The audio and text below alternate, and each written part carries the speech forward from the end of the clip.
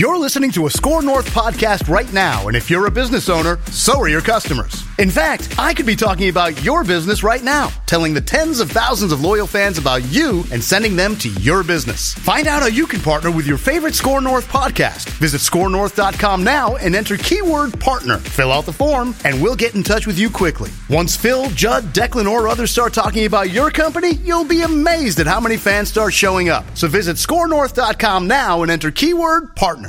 Enjoy a weed-free summer at the lake, courtesy of Aquacide. One easy application of Aquacide pellets can eliminate weeds and lake muck. Aquacide has been trusted by hundreds of thousands of lake homeowners since 1960. Neglecting aquatic weeds can hamper recreational activities like swimming and boating. Lake weeds can also provide breeding habitats for insects. Make your lakeshore beautiful this summer with Aquacide. Call 1-800-328-9350 or go to aquacide.com. These two guys have Minnesota sports flowing in their veins. Mackey and Judd on Score North and scorenorth.com. What's up, guys? Feedback Friday here. Mackey and Judd, daily Minnesota sports entertainment.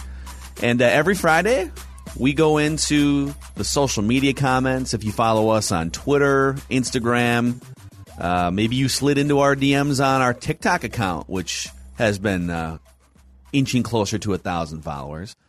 Wherever you send us feedback, the Score North YouTube channel, we scout out the comments, the questions, we curate, and we pick a handful for us to answer on Fridays here. So you guys drive the show for us on Fridays. Are you guys ready for a little Feedback Friday action here?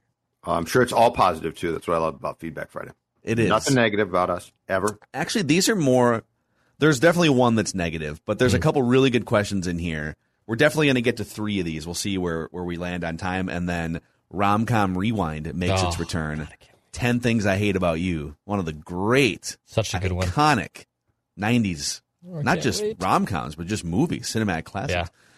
All right. Edwin Dennis says, I don't know if I can – I'm going to say this. I know I can say – is this going to wind up on the radio or no? Dex?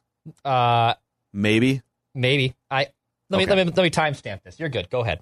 You're fine. Okay. All right. Out of time. Check it, producer. Drop the F-bomb. Go ahead. The Ricky. Well, it's not an FCC. I just want to keep it above board for radio. The Ricky Rubio meat riders make me sick. Edwin Dennis says.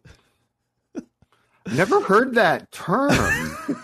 That's really good, Edwin Dennis. Damn. That's creative. I think you got around it. I'll give you the rest here. Dude has done nothing significant in this league.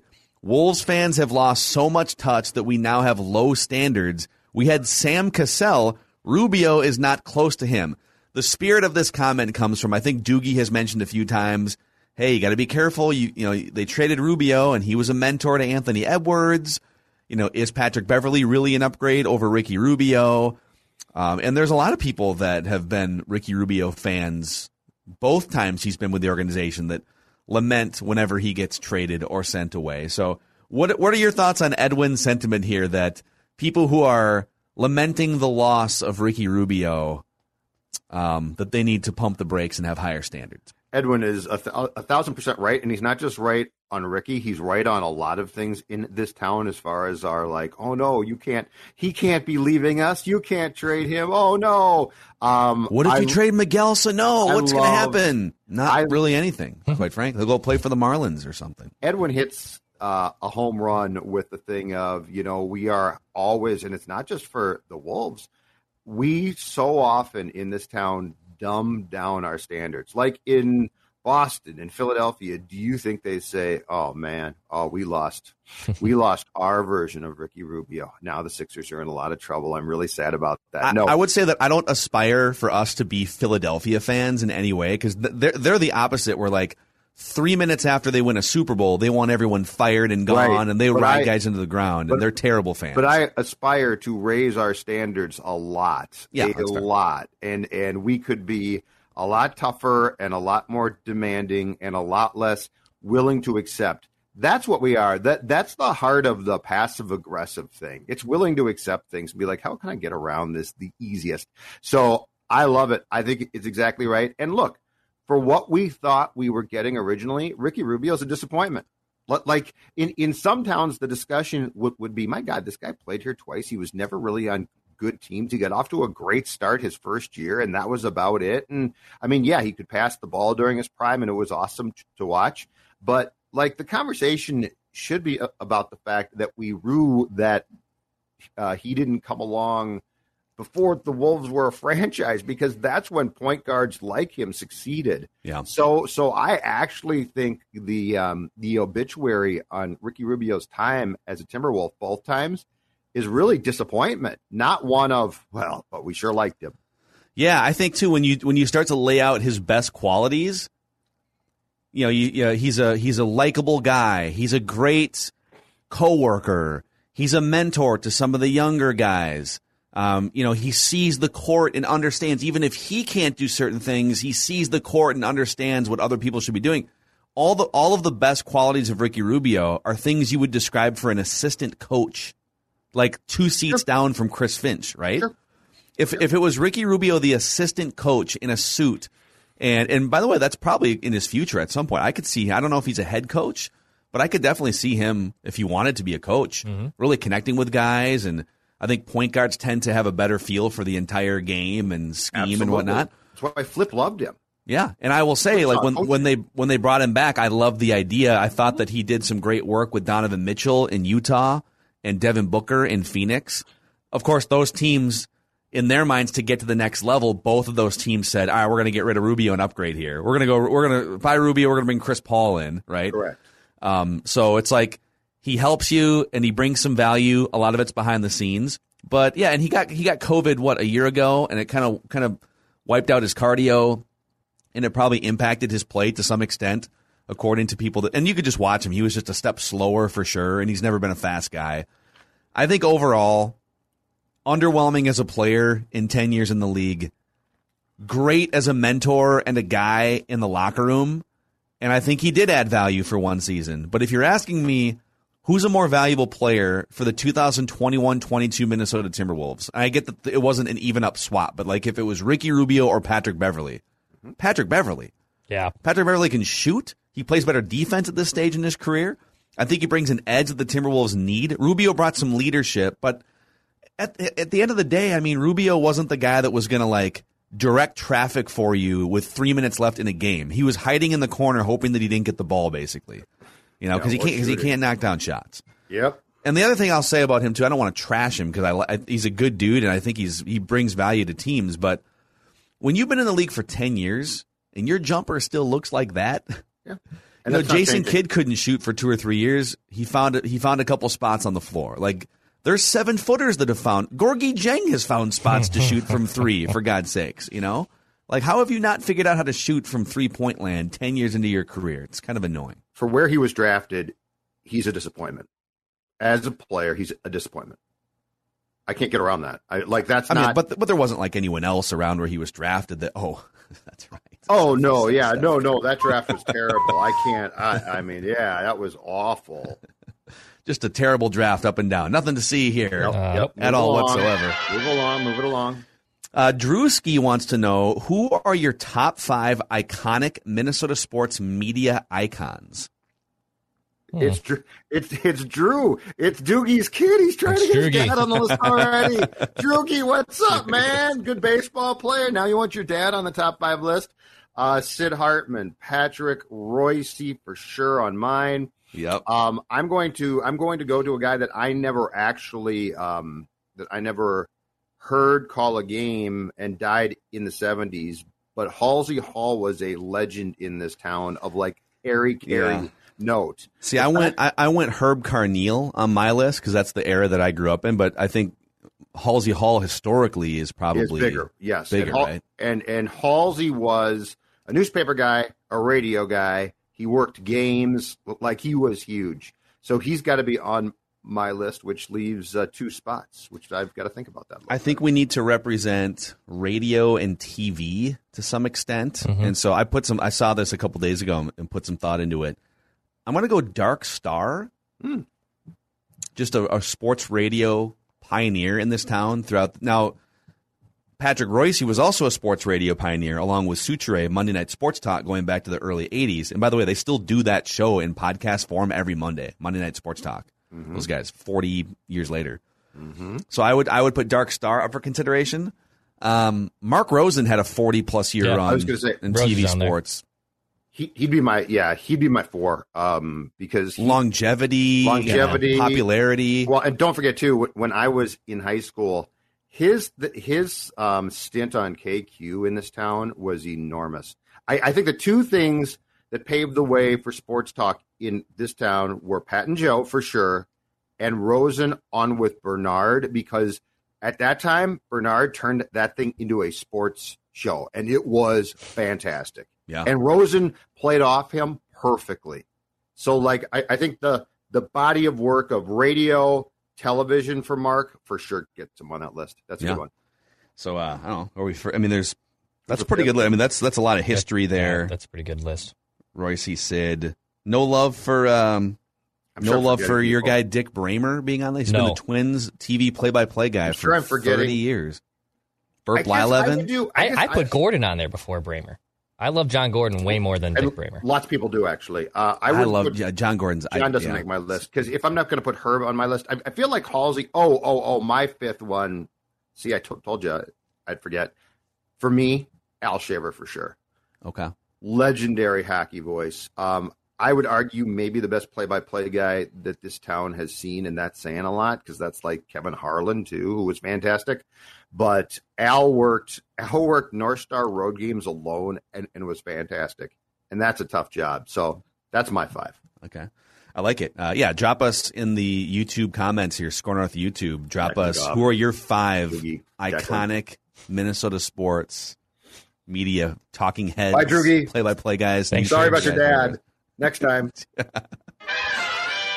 This next piece of feedback on this Friday, presented by our friends at Federated Mutual Insurance Company. They've been protecting businesses, providing peace of mind and risk management tools for over 100 years. Based in Owatonna, they are supporters of Gophers Athletics, other Minnesota sports teams. You can check out a full list of industries Federated protects at federatedinsurance.com. And remember, at Federated, it's our business to protect yours. All right, Don Dahlberg, he says, this is the official Kirk Cousins hater show. Mm-hmm. Here's the truth. Cousins is one of the most accurate passers in the history of the NFL, and that's proven by statistics. Cousins has been hung out to dry, plain and simple. By whom? By us? I would assume. Well, no, I would assume he means by his team, by his teammates, or by the front office, defense, offensive line, that he's been hung out to dry and hasn't had the things around him to properly allow him to succeed. No, that's incorrect. He has paid like a quarterback. He's had bad offensive lines. He has, but he's also paid like a quarterback who needs to overcome those things, or his payday was a misjudgment by Rick Spielman and company, which is also very possible and likely true.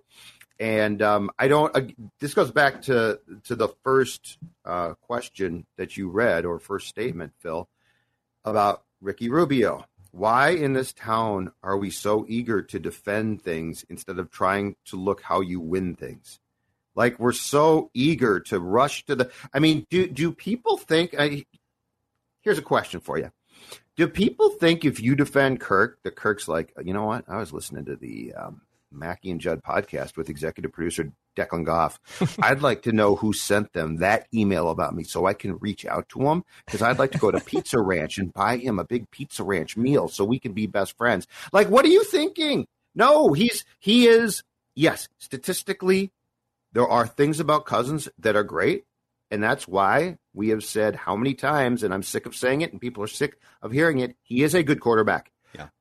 But that being said, look at the intangibles, look at other things. You can't just absolve him with his payday by saying, well, they haven't you know what they haven't done, Phil? The Minnesota Vikings haven't ignored the salary cap and exceeded it by $100 million to give Kirk more, because it's not possible. I'm getting to my wit's end when it comes to these defenses that we get and not hearing what we're saying. Number one on my all-time media list from before, Sid Hartman. Didn't agree with a lot of things Sid said, but he had one saying that was 1,000% correct. He would call people selective listeners. You hear what you want to hear. You don't hear what people are saying. He's right. When it comes to Kirk, people are being selective listeners if they think we hate him.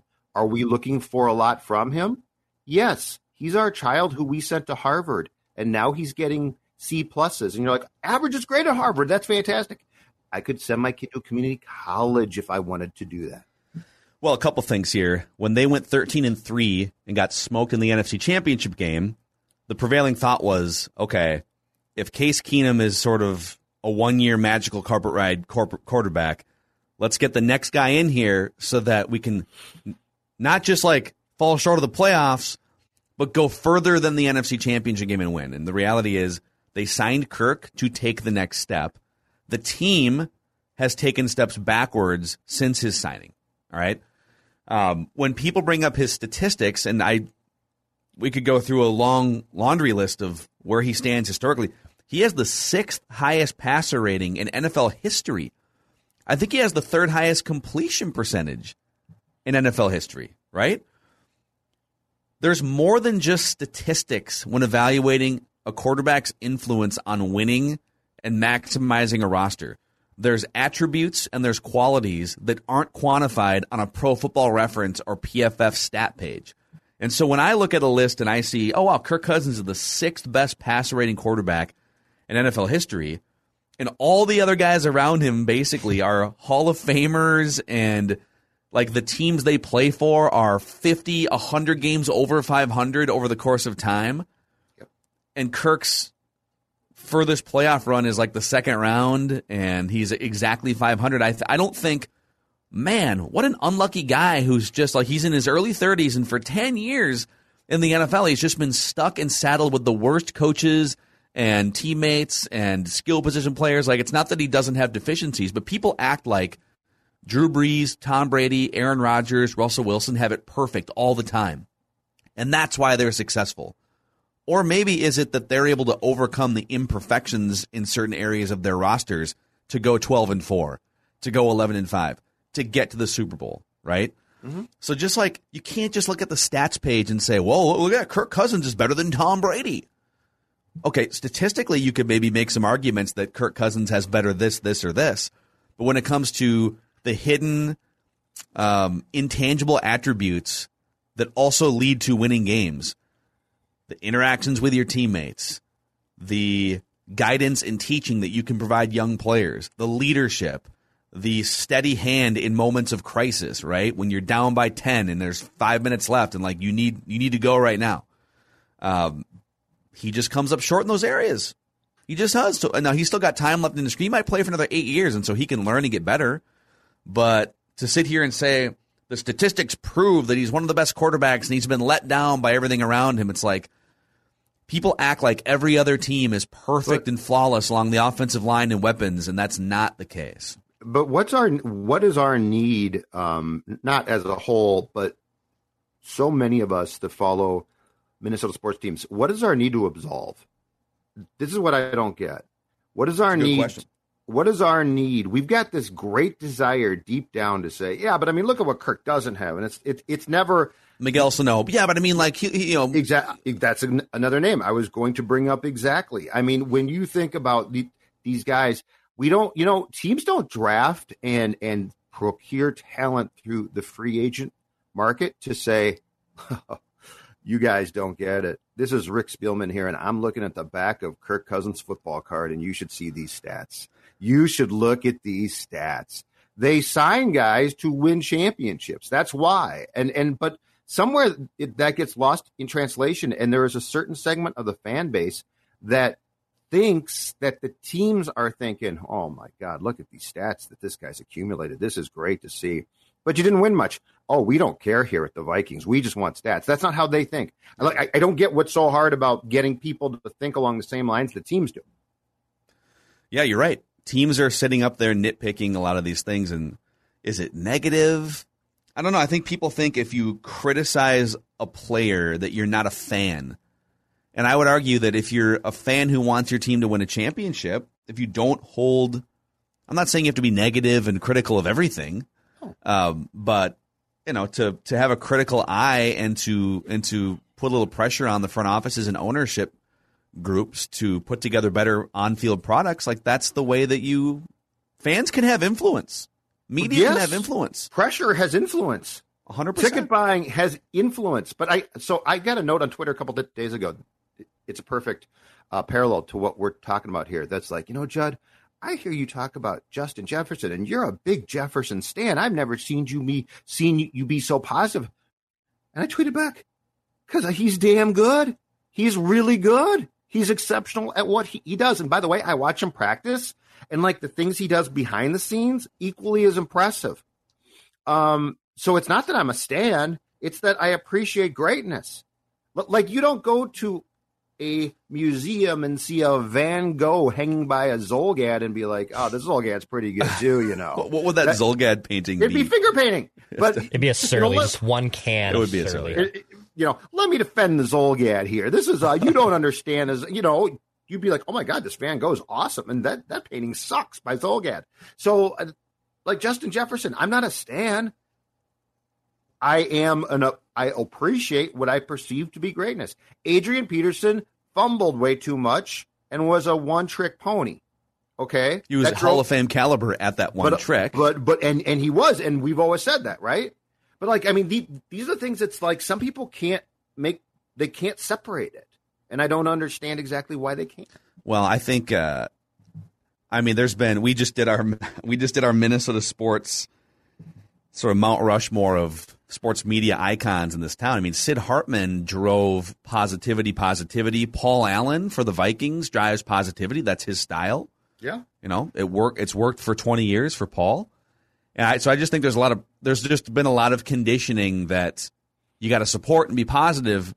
And I agree to a certain extent, like, let sports be joyful for you as a fan. And a lot of people are using sports as an escape, and that's awesome.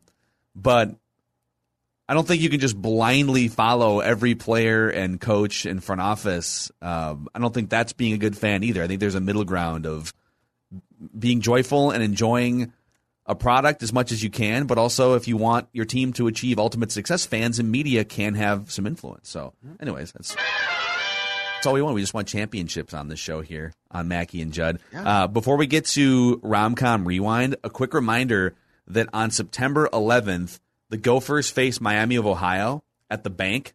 Can't remember the new. It's not TCF Bank Stadium anymore. Bank Stadium. We'll just call it the Bank. We can still call it the Bank. Yep. And you guys, the listeners and viewers of this show, can hang out with Judd and Declan in a suite at that game and cheers a couple beverages and get a pair of Chill Boys as well. Oh. If you want to hang out with these guys, you can enter to win through the Score North app. Score North app, register, enter on Listener Rewards, and you can hang out with these two knuckleheads for a Gopher football game. Come join us. I got the Chill Boys on right now. I bet you do. Mm-hmm. Did a whole little laundry. Washed all of them last night. Ready to go. It's the weekend. All right, Dex. All right. Let's get to the main event here. Rom-Com Rewind on this Friday. Patrick Verona. I see we're making our visits a weekly ritual.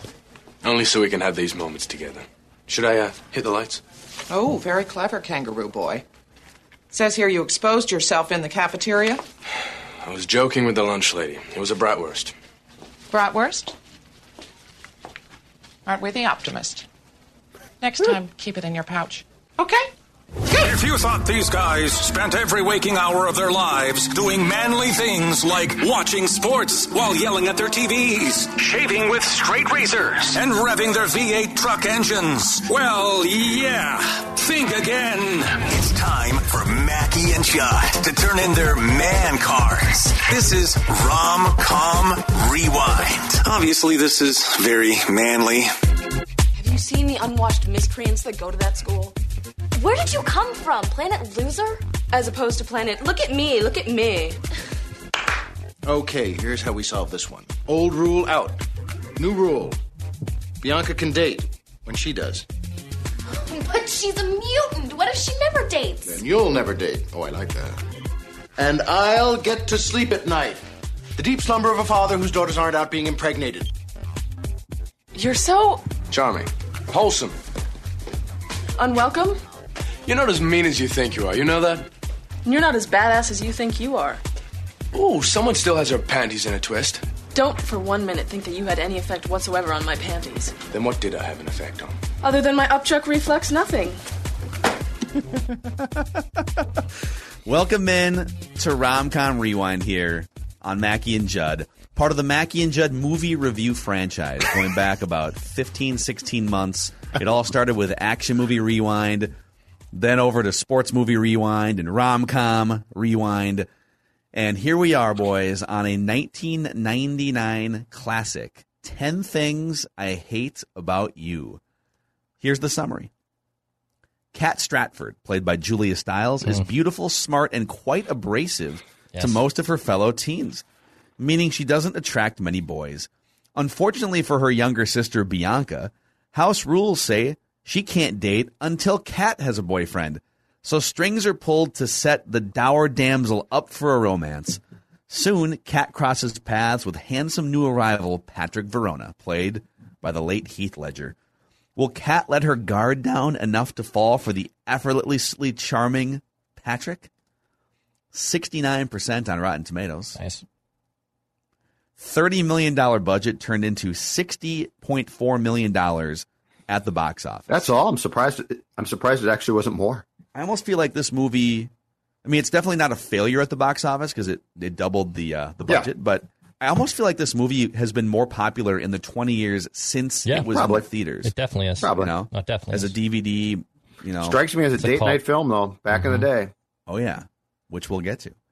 Heath Ledger, Julia Stiles, Joseph Gordon-Levitt. It launched the career of all three of those actors and actresses. Gabrielle Union was in this movie. She's a backstabber. Larry Miller and Larissa Olenek, who she was. Oh, yeah. This was kind of like the peak for her, but she played Alex Mack on Nickelodeon for like 5 years and then rolled right into 10 Things I Hate About You. And so she's kind of been. Actually, she was one of the peripheral characters in Mad Men for a few years as well. Cosgrove's wife, I want to say. So she's had some roles, but this was kind of the peak for her. So, all right, we'll start with Judd Zulgad. First of all, you guys have seen this movie before? Oh, or yeah. no? Yep. Oh, yeah. Okay. Yep. Classic. It's been a while. It's been probably 10 years. I think I saw it on cable 20 years ago or something. Yeah, it was on a lot. Hey, and don't forget too, though, small role, the great Allison Janney, I love Allison Janney, we played at the start. Yeah, Allison Janney is one of the great character actor types of our lifetime. Yes, she's just she's never bad. She had like 3 different scenes in this movie, and all of them were hilarious. Yes. So, great. Judd Zulgad, what was your main takeaway from 10 Things I Hate About You? My main takeaway was this, because this did launch a lot of careers of very successful people. But my main thing is the 10,000-foot view of teen films can do whatever they want as long as they have the following ingredients in the teen film stew, okay? Yes. A boy or girl who's in love, obviously, if not more than one, all right? Some type of gross misunderstanding, if not more than one, that oh, my God, no, you're kidding. That's not, oh, yeah. 3, a friend who stabs a friend in the back. Now, this is not a huge part of this film, but it still is part of the formula that has to take place, and it did. 4, a huge kegger, raging kegger. You can't have if you don't have a party. Bogey Lowenstein out of control at party. Somebody's home, you don't have a film. A scene where the love-struck kid, boy or girl, lies in bed and listens to what will undoubtedly be a part of the soundtrack, probably a big part. This is genius. That's 5. And 6, a huge prom that in no way probably resembles what a real prom looks like. Like, you get the best band, like you fly in the band, you rent the best hall. Everybody dresses up like they are absolutely to the nines. They are, but that's the key ingredient. All of these things take place. There's 2 other ingredients I want. Okay, this is a brilliant stew. Keep coming. So I've sampled your stew here, and it's very good. But I got a couple other couple little seasonings here that I want to throw in here. There's got to be a nerdy best friend. Yep. That's sort of the nerdy best friend is helping you, but they're also like kind of they're not really fully involved. So it's usually a nerdy best friend.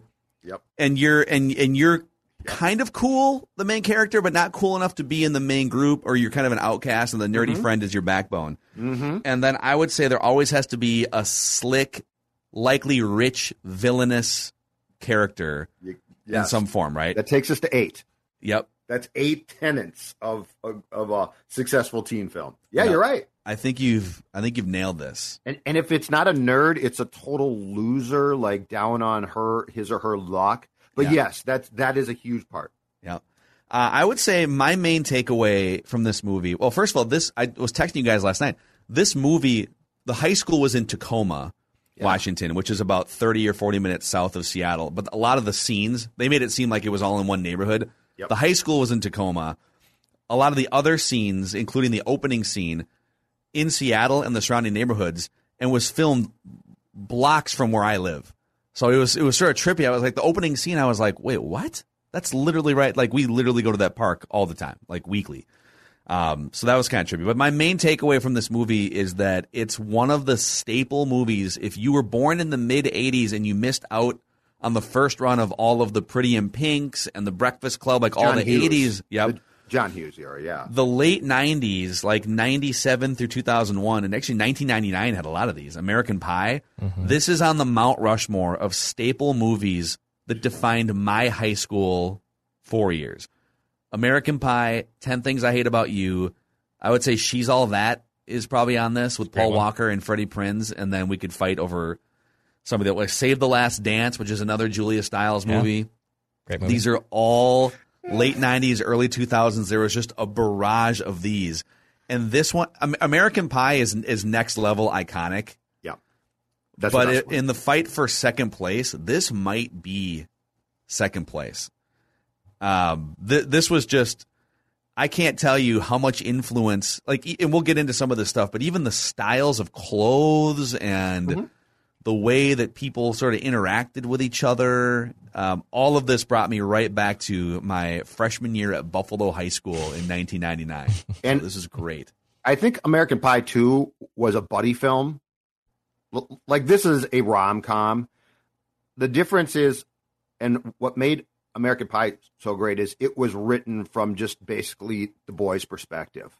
So yeah, that franchise at least started off, it was fantastic. But yeah, this is I can see that. And the thing about it too is, and I think to a certain point, John Hughes started this. Like, you did have what, Phil, about a 20+ year period or a 20-year period of just really, like, these films did not disappoint, right? Like, these films, for the most part, I don't think you watched them and said, oh, that one absolutely sucked. Now, I'm not saying that there weren't bad ones, but I think for the most part, they were pretty damn solid. And again, the formula that we talked about was pretty successful. Did you know that, so there's the William Shakespeare references throughout this movie. Did you know that this movie was actually based on The Taming of the Shrew by William Shakespeare? Only because I read that on Wikipedia. It's interesting. Yes, it is. Declan, what was your main takeaway? Oh my God. 10 Things I Hate About You. I love this movie. It's one of my all-time favorite movies. Dude, it's one of my all-time favorite films. Yes. I was kind of worried when we first suggested, because I thought you guys were going to shoot it down because it's too good. It's a pretty damn good movie. Like, don't get me wrong, there's holes in it, and I got things that I want to point out in it as well as we go down this list. But I think this is a phenomenal film. The cast is so good, dude. Heath Ledger, Julia Stiles, Alex Mack. Like, I mean, 8-year-old Declan, are you kidding me? I had a big crush on Alex Mack when I was developing feelings for girls when they realized they didn't have cooties. Gabrielle Union's in this. Yeah, Allison Janney plays a great role. I kind of forgot. It's probably been, I don't know, probably like 10 years since I've seen this, and I forgot that because she's in the first scene. I was like, oh my God, that's Allison Janney. I completely forgot she was in this movie. Who's also just a great character actor, like Judd said. I love this film. The story's great. Of course, Not Another Teen Movie, which is like also started the spoofs of like Scary Movie and these hilarious other movies. It's basically like this plot is almost the entire basis of Not Another Teen Movie, which also spurses in those other 90s films that we were just talking about. But I love this movie. It's one of my all-time favorites. It's a great little story. Big fan of this movie. I want to point out that the director of this movie, I was kind of expecting, oh man, I didn't know who the director was, but this had to have launched some sort of amazing career, right? So Gil Junger is the director. This was the first movie that he ever directed. Uh-huh. He was a prominent TV series director starting in the late 80s all the way through the 2000s. But this was pretty much by far the biggest movie he ever directed. Black Knight, not The Dark Knight, but Black Knight, If Only, My Fake Fiance, Beauty and the Briefcase. These are all like a lot of television. It was mostly television films after this. But for TV series, so he directed 21 episodes of Nurses in the early 90s, 12 episodes of Blossom, 30 episodes of Ellen. He directed 13 episodes of According to Jim. He directed the pilot episode of 8 Simple Rules with John Ritter. Yep. Kaylee Cuoco. And he was also a director on 35 episodes of Hope and Faith, which had a 4 or 5 year run, and a bunch of other shows. So he was a very, and it looks like he also directed episodes in the Jeff Foxworthy show, Living Single. So he was definitely more of a TV director than anything else. Mm-hmm. All right, Joe, what was your favorite part of this movie? So I'm going to get to a part. I'm going to give you my favorite part, which last week was my least favorite part, because I'm guessing that you and Dex have things directly from the film itself. The soundtrack. Oh, yeah. The soundtrack helped. The soundtrack, I felt the soundtrack last week didn't help the film. Mm-hmm. I think the soundtrack in this film is enormous. And in fact, if it wasn't as good as it ended up being, I don't know that this film is as good. Because like their use of the soundtrack is perfect. That genre to me of music is outstanding. Yeah, Letters to Cleo is an incredibly underrated band. Like I think they're really good. I thought the soundtrack really, if there was something that put this film over the top, in my opinion, that's it. Yeah, no, it and there's a little bit of old school, obviously, with the soundtrack, and there's some great covers. Cover, yes, yeah, exactly. But there's some like sort of classic '90s feel to the music. I'm actually similar in terms of my favorite thing. There's a lot of things I like about this movie, but I think my favorite thing about this movie is just all of the '90s things. So the music's definitely one of them. Man. Yeah. The jeans and sandals look was huge. Jeans, sandals, and a T-shirt. Sometimes, and you saw Heath Ledger rocking the T-shirt with like an undershirt that's longer than the T-shirt look. That was a huge thing in the late 90s, early 2000s. But I used to rock, probably because of this movie, I used to rock jeans and sandals year round for like 2 years in high school, even in the winter time. Oh my God, that's great. Jeans and sandals. It's not a bad look. It is now. Yeah, but I don't like that. Does anyone? Like that do people still wear jeans and sandals now? I don't think they do. No, not. But you were Vans leave or the something. house. Yeah, they'll over. Vans are in. But it will come back. It probably will. It like may. That's the type of thing that would come back. In Minnesota, it's just logistically tough for most of the year because it's. But if you get one cool kid in the California high school who starts to do it, everyone will start to do it. That's right. Some other '90s things that really stood out to me, and I'd love your guys' thoughts on these. Creating flyers to spread the word about a party. So I wanted to ask you guys about that. Was that like still a thing? Like, would people make flyers to like spread the word about parties and other, not just like school functions, because that even happened when I was still in high school, but like flyers to spread the word about a party? Absolutely. Oh, really? See, in my day, you kept it. You like invited people that you wanted at the party, so you didn't exactly. Well, there was that, yeah. But like flyers were a big deal. But you weren't like you didn't have text threads. There wasn't Facebook groups. You didn't. I mean, email was somewhat prominent by then, and AOL Instant Messenger was definitely a way to communicate with people, so you could do it that way. Mm-hmm. But flyers were a big thing. And then I noticed in a lot of these scenes, but particularly at the concert in that club where Heath Ledger goes and shows up and he's like, hey, this is my favorite band too. I was thinking, in today's age, if you go to a concert, everyone's got their phone out, either recording the band or like just scrolling through their phone and texting people. And it was so weird seeing like 150 people inside this club or more, and none of them were staring at phones.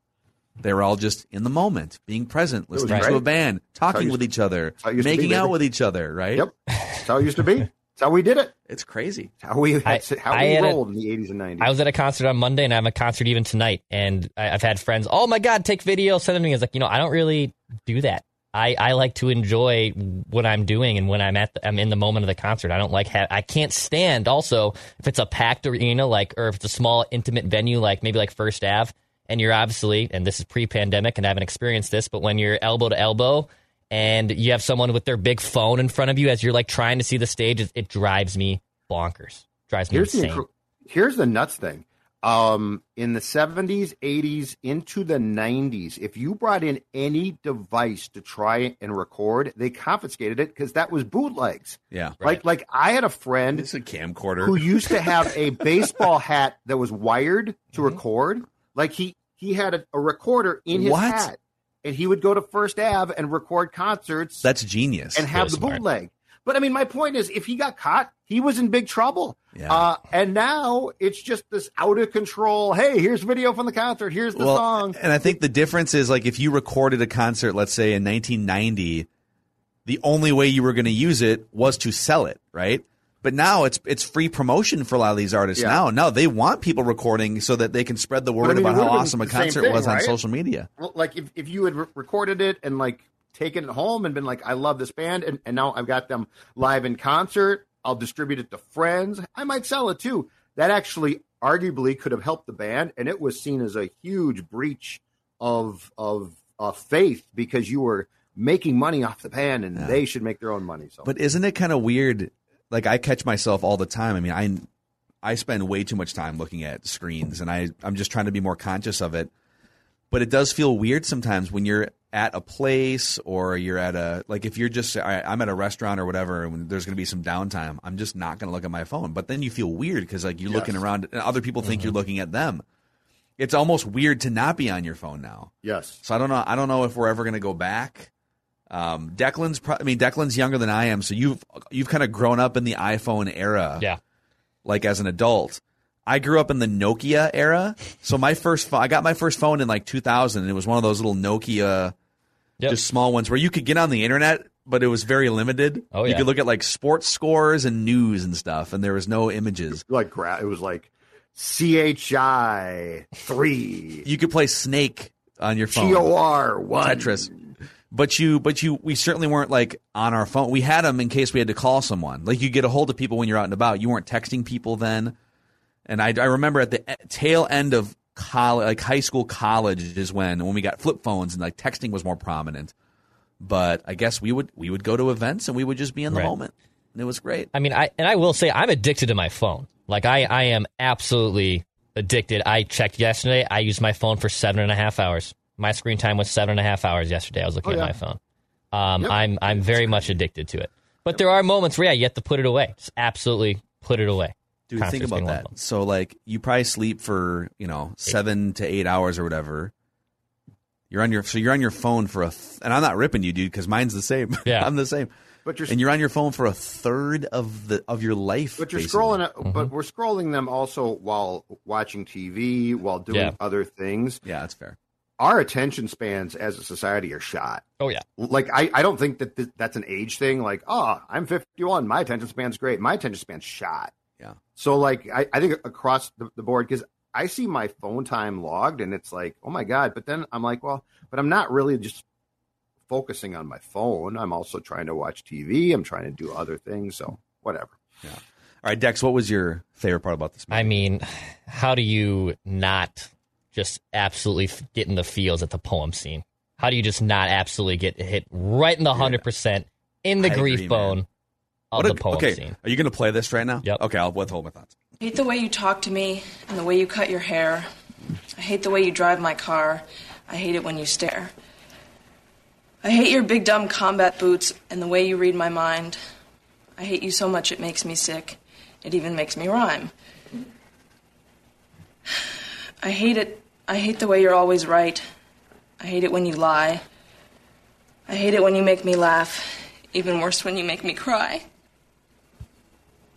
I hate it when you're not around and the fact that you didn't call. But mostly I hate the way I don't hate you. Not even close. Not even a little bit. Not even at all. How do you not get hit in the feels, man? Dude, can I just say, I know this is kind of a goofy movie and people, it's a movie that people kind of like, oh yeah, they laugh when they hear this movie. That is a phenomenal piece of acting by Julia Stiles. It's a close-up camera shot. There's no cuts. And she goes from reading it and being sort of emotional to bawling by the end of it. Like that's just straight up, I don't care if it's a horror movie, a drama, which she's been in all of these. She's had a good career. That's a great piece of acting straight up in a goofy sort of teen rom-com movie. Bravo. Yeah, it is a really, really powerful scene. Everyone, it might have been when you were in high school. It is, dude. It might have been as an adult. Everyone has that one person, whether that Julia Stiles, Heath Ledger, actually ended up being together post this in this fantasy movie, whatever. Everyone still has the one person that like kind of has that hold on you, and it's going to exist for the rest of your life. It's going to be a thing.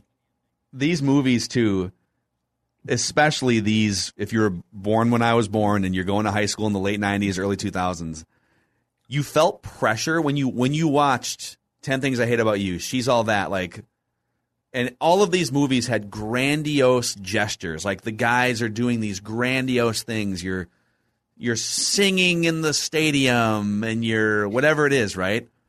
You felt pressure in real life to do like, sorry about that. My computer's giving updates here. You felt pressure to like do grandiose things or to like go over the top and show your affection in some way, which I did a couple times and bombed horrifically because of these movies in high school. And I think John Hughes' film started that, right?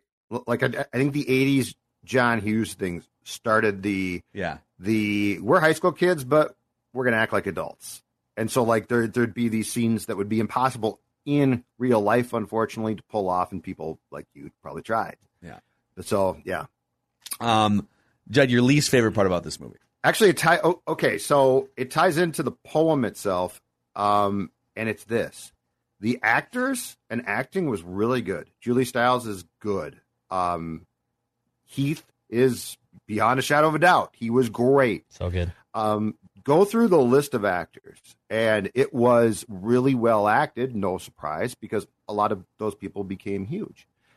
But here is the problem. The writing wasn't as good as the acting was. And I'm going to use Heath Ledger's character, Patrick, as the perfect example. And this was my least favorite part because it came down to consistency and plausibility of the characters, okay?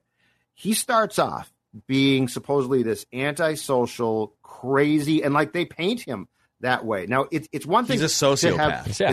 It's one thing to have the kids talking about him, and we find out that a lot of the rumors about Patrick aren't true. But it's another where he's like smoking in class, and at one point he's got the he's like lighting a cigarette on the Bunsen. Is it the Bunsen burner or whatever? But that's my point. So he's like painted as being this really off the wall crazy guy. Okay, that's cool. That's actually funny. But then like Cameron harnesses him in, gets him to do what he wants, and like by halfway through, he's doing things that character would never do. Like, well, but she's changing him. She's changing him in a good way. Right, but it's too much. Like the character can't be. No kid that I knew in high school who was like that just got changed completely that quickly, and probably wouldn't be as socially smooth to be able to do it. No, exactly. And the poem, and while she does a great job, I'm not going to debate that with you guys. The poem comes from this chick who had been a total hard ass and wouldn't let her guard down. And you know what? I could see her lightening up a bit, changing a little bit, okay? But to be bawling and running out of the class after you've hardened yourself that much, I thought the acting was really good, especially since those kids at the time were pretty young. The writing didn't keep up with it. I'm not saying that the film should have been majorly different, but I think you could have looked at it and been like, okay, let's bring this back just a little bit to make the characters make more sense, because the characters did a great job. You know, I'm gonna agree with you on this front. I felt like the plot in general and the entry point to set up all the characters was just a little bit weird and convoluted. So, you know, the entire premise and the setup here is that Cameron wants to date this Bianca, but they need Kat to find a date. And so, what are the ways in which they can get Kat to date someone? Could they pay someone to date her? And they're going through this. But so the nerdy friend walks up to the rich kid and basically says hey, you should pay Patrick to date Kat so that you can date Bianca. Yeah. And he goes, what's in it for you? And that's the part that doesn't make sense. Because what is in it for the nerdy kid in that moment? And the nerdy kid's like, I just say hi to me in the hallways so that I can. And he's like, oh yeah, okay. So basically, cool by association is the way that they frame. So being cool by association was the stated motivation, even though the hidden motivation was to get Cameron to date Bianca. It was kind of complicated, and I don't know if I fully understood the plot when I first watched this movie. It was like, wait, why is all this happening? Oh, okay. That's now watching it for a 20th time, I finally understand the full entry point to the plot. So yeah, but I feel you. I think the other thing too is, did at the end when she reads that poem and she starts crying and he feels like, oh my God, all right, I got to make this right. Did he go buy that guitar for her between the time that she read the poem and the end of the school day that day? Or had he already planted the guitar in her car? And I mean, because if you planted that guitar in her car and then she reads the poem, aren't you sitting there like, oh yes, I got her right where I want her here. This is amazing. It was, yeah. I thought the change in characters, because also when the film starts, as the geeky kid explains to Cameron, there's a definite, and this is true of high school, there's a class, right? Class system of the geeks, the cool guys, the blah, blah, blah. Yeah. And then without hesitation, they just start to mingle. But the whole start of the film was explaining how they don't mingle. And so it was just sort of weird. And I thought there were some very easy things that could have been rewritten without a problem to make it make more sense. Because if you hadn't had that start where the cool guys don't even look at those guys, and then the next thing you're basically manipulating them, I got confused by that. Yeah. I think my least favorite part is, it's not something to do with a flaw in the movie. My least favorite part is, as funny as what's the dad's name again? Larry Miller. Larry Miller. Comedian. Yeah, he's good. Yep. So great. He was great as the overprotective dad, and the one-liners that he had. Pregnant suit. Yep. The pregnant. Yep, all of it. But I think I knew some people in high school that had parents that were way overprotective, and my least favorite part was just sort of that. I hate it when parents definitely be protective. You don't want your kids just going rampage in high school, but I can tell you that it rarely ends well when you are that overprotective as a parent in high school. Your kid usually goes bonkers and AWOL once they get to college. I've seen that happen. And so the no dating until you graduate, no drinking until you, it's those are, it usually means that they're going to do all of the things that you're preventing them from doing in excess once they get to an unchaperoned college campus, and then their life derails. So I think my least favorite part was just the overprotective and strict parenting of Bianca and Kat's dad. Least favorite part for me was just how Patrick keeps taking the bribe of money throughout the entire film. I get the first bribe. Hey, this is the whole premise of the plot. This is what we need you to do this. I get that. Was $50 enough for you guys? To ask someone out that I didn't like? Yeah, I could do that. Yeah, I could do that. Yeah, because keep in mind, first time, yeah. It's someone that you don't like, and it's going to be an uncomfortable thing. $50?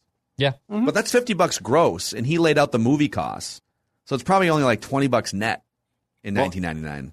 And then he drove it up too, right? Yeah, he did. Didn't he say eventually 75 or something like that? Okay. But I think they settled on 50. Yeah, I didn't enjoy how he just kept taking the bribe, because if eventually he would, I think, learned pretty quick. Don't get me wrong, money talks. I get that, but he would have learned pretty quickly if this was a chick he wanted to pursue, and he just continues even an hour in, he's still taking the third bribe from him, and it's just it'll dovetail into my least believable part too later on, but I just can't stand that if he really liked her, then you wouldn't have to continue to take this bribe. I didn't like that. Or is he trying to get is he trying to have his cake and eat it too? Like, oh, this is great. True. I like spending time with this woman, and this idiot keeps giving me $100 every time I take her somewhere. Right. You know, he should have let her in on the thing earlier, and it wouldn't have blown up into such a big deal. Also, however, toxic relationship between Kat and Patrick. Just a lot of over-the-top fighting and making up and jealousy. A roller coaster of emotions. And the thing about it is Kat is this, her heart has been hardened because she slept with this guy in 9th grade, and now she's never going to be used again. And she gets dragged in by possibly the most manipulative guy who, by the way, at the start of the film is a complete psychopath. Yeah.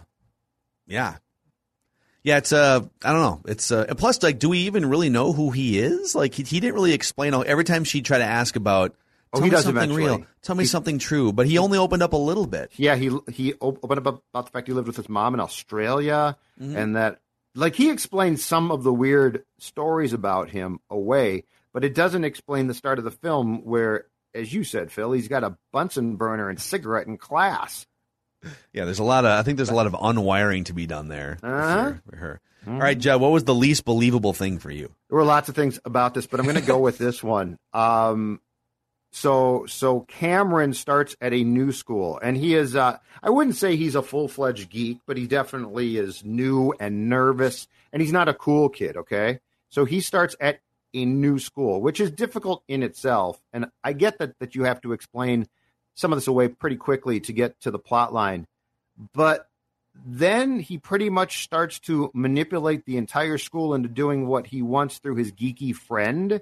Again, I don't understand why we had to, like, why couldn't we have picked this up with that kid having been in that school previously, and you would just sort of accept that? I think that you're talking about Cameron having been in the school? Yes. Cameron starts at the school and immediately starts to manipulate the pieces of the puzzle together to get what he wants through his geeky friend. And again, there's classes of people here. But but you just answered your own question there. If he had already been in an established lower class of high school friends, there's no way he would be able to date Bianca. So, like, him coming in as a new kid, right? And the mystery of, like, who is this? He's a new kid. Right. He's able to jump up because one of the opening scenes is his nerdy friend saying, "Dude, forget about her. Like, she's next level from you. Right. If you've been going to school with her for 5 years, she would know that you're beneath her, and there would be no chance." But then the nerd wouldn't have the chance to help pull the strings that he did. I'm just saying that there were a lot of things about this that I couldn't really buy. It was fine because it's a fun film, so I don't really care. But I'm just saying that there were a lot of things. I mean, Kat is this complete prude, and she's nasty and mean, and she all of a sudden goes to this party and gets completely sloshed and then throws up, and she is like pass out drunk.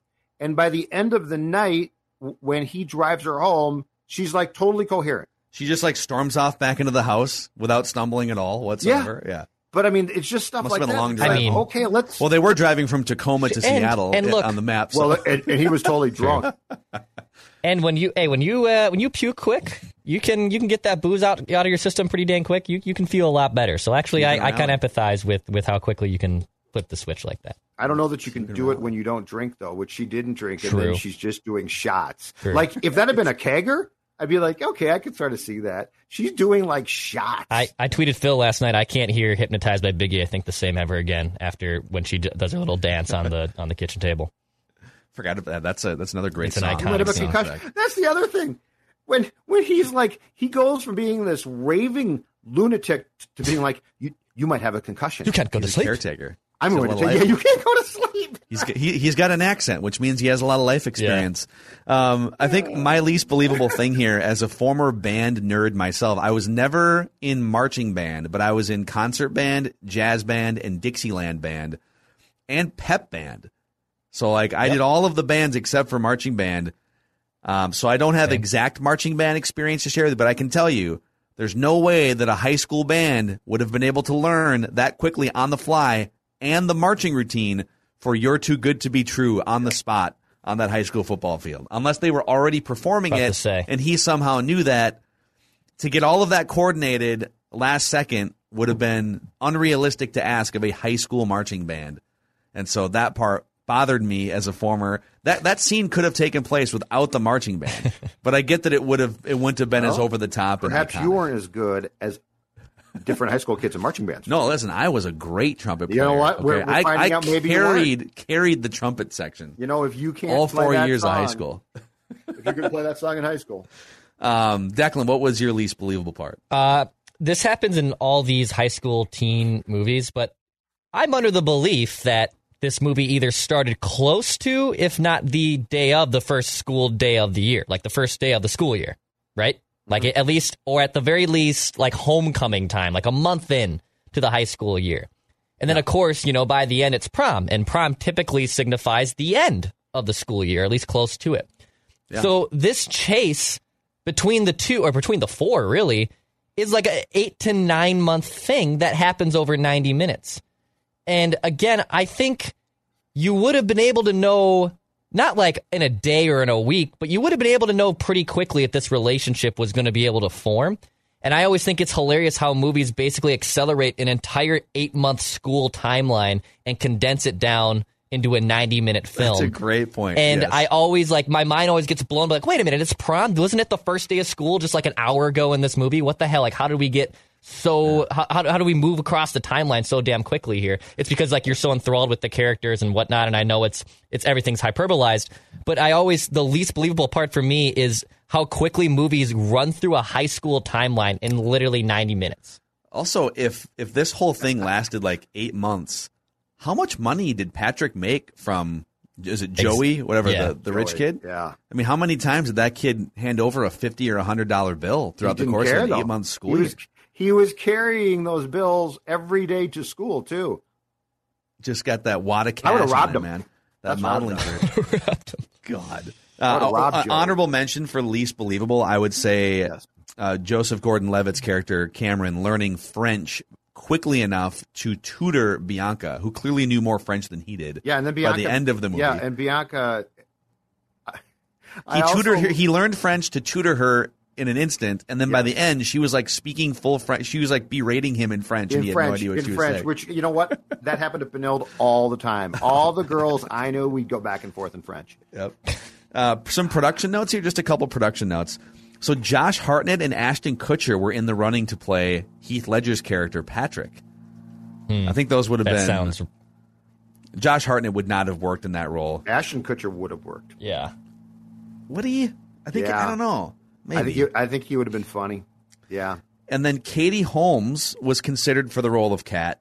And Kate Hudson was offered the role, but her mom, Goldie Hawn, didn't like the script, so she forced her to pass on the role. And then 3 years later, she did How'd Lose a Guy in 10 Days. Would Kate Hudson have been that good playing that role of Kat, though? No.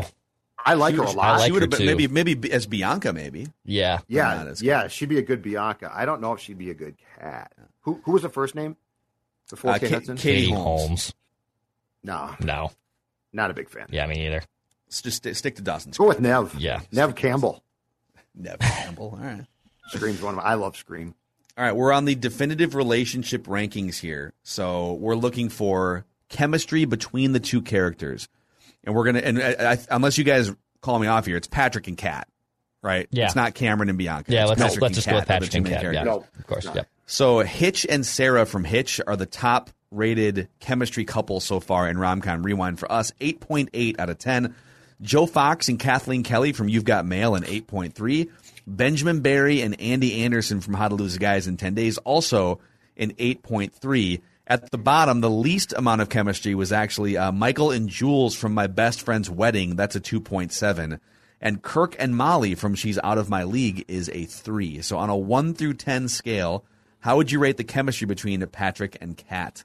Okay, I think both of these people are good actors, but I'm going to give them a 4, and here's why. What? The roller coaster nature and the up and down and the fights they create that I don't get at times. Wow. Dude. And I actually don't. I will say this: I don't think Julia Stiles and Heath Ledger had great chemistry. There wasn't a lot of spark there that I saw. They're both really good at what they do, or in Heath's case, unfortunately, he's dead. He was good at what he did, but I'm going to give them a 4. I was not a huge fan. I like the film. It's a fun film. It's a quick watch. So this is no indictment on the film itself, but I didn't think it was that great. Alrighty. So pouring some cold water on the but main character. You can also at the same time though, just because they aren't hitting it off, not have the great chemistry. They have clear chemistry. They're both kind of the same person. Yeah, I didn't really see it. Oh, I thought they were two people acting at each other as opposed to they could be a couple. No, yeah, I definitely saw. I mean, that's just my opinion. Yeah, so, no, it's just your opinion, man. Yeah, of course. That's just my opinion. You are free to disagree. I think they have a ton of chemistry together, and it's because they are so alike. They're both play the bad boy, bad girl persona. I'm too school for cool. You're too good. I'm way too good for you. Like, I'm smarter than you. I can outsmart you, and I'm more clever and more witty than you are. I actually think the chemistry is pretty legit. It's not perfect. It's not 10, but I would say it's a solid 8. I think it's an 8 out of 10. I'm with Dex. I gave it an 8. I think the fact that they're able to, the ups and the downs are part of the tango here, and I loved it. I thought they did an amazing job. I think at the end it really sealed it for me. The crying scene, reading the 10 things I hate about you, was great. So with that, with 2 8s and a 4, we're going to divide that by 3. That makes it a 6.7, tied with Ben and Lindsay from Fever Pitch, which was also a 6.7, and just behind Jack and Lucy from While You Were Sleeping, which was a 7. Yeah. All right. The entertainment value of the movie as a whole, 1 through 10. We'll start with Judd. I will give it a 7. I thought it was good. I thought it was it. The writing brings it down for me a little bit. The acting brings it up. So I think a 7 is a fair place to land for me. Dex. I love this movie. It's a 10 for me. It's a 10 out of 10 in terms of the pure entertainment value. Pure entertainment value. It is a 10 for me. It is a perfect score just with Hitch. It is a 10 out of 10. I like both these movies for much different reasons, but I think in terms of the entertainment value, I'm thoroughly entertained. I would gladly rewatch this film numerous times and times again. So it's a 10 for me.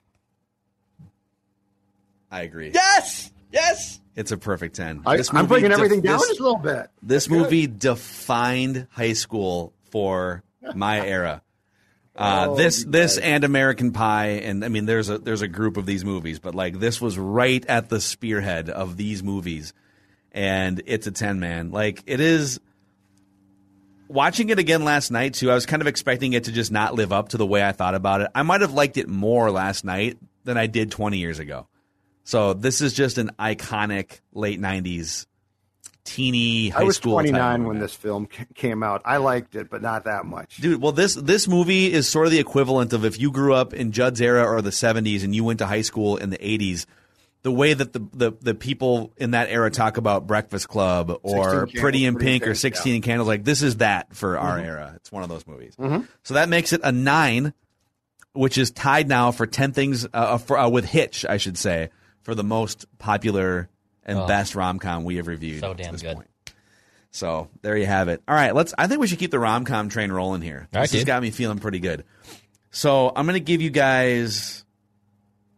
I mean, if you want, we could do She's All That next, but that's right in this era too. We could just keep going down this path. But I'll give you guys a few other options. Okay. Coyote Ugly. Oh God, no. 50 First Dates. Could be fun. Parker Park. She's All That. And you know what? I'm going to put Crazy Stupid Love on here. I know we're all going to think it's a good movie, but there's enough fodder in that movie for us to. I don't think I've seen, and I've always meant to watch 50 First Dates. Let's do it. Drew Barrymore and Adam Sandler. Yep. She's All That would be almost the exact same thing we just did.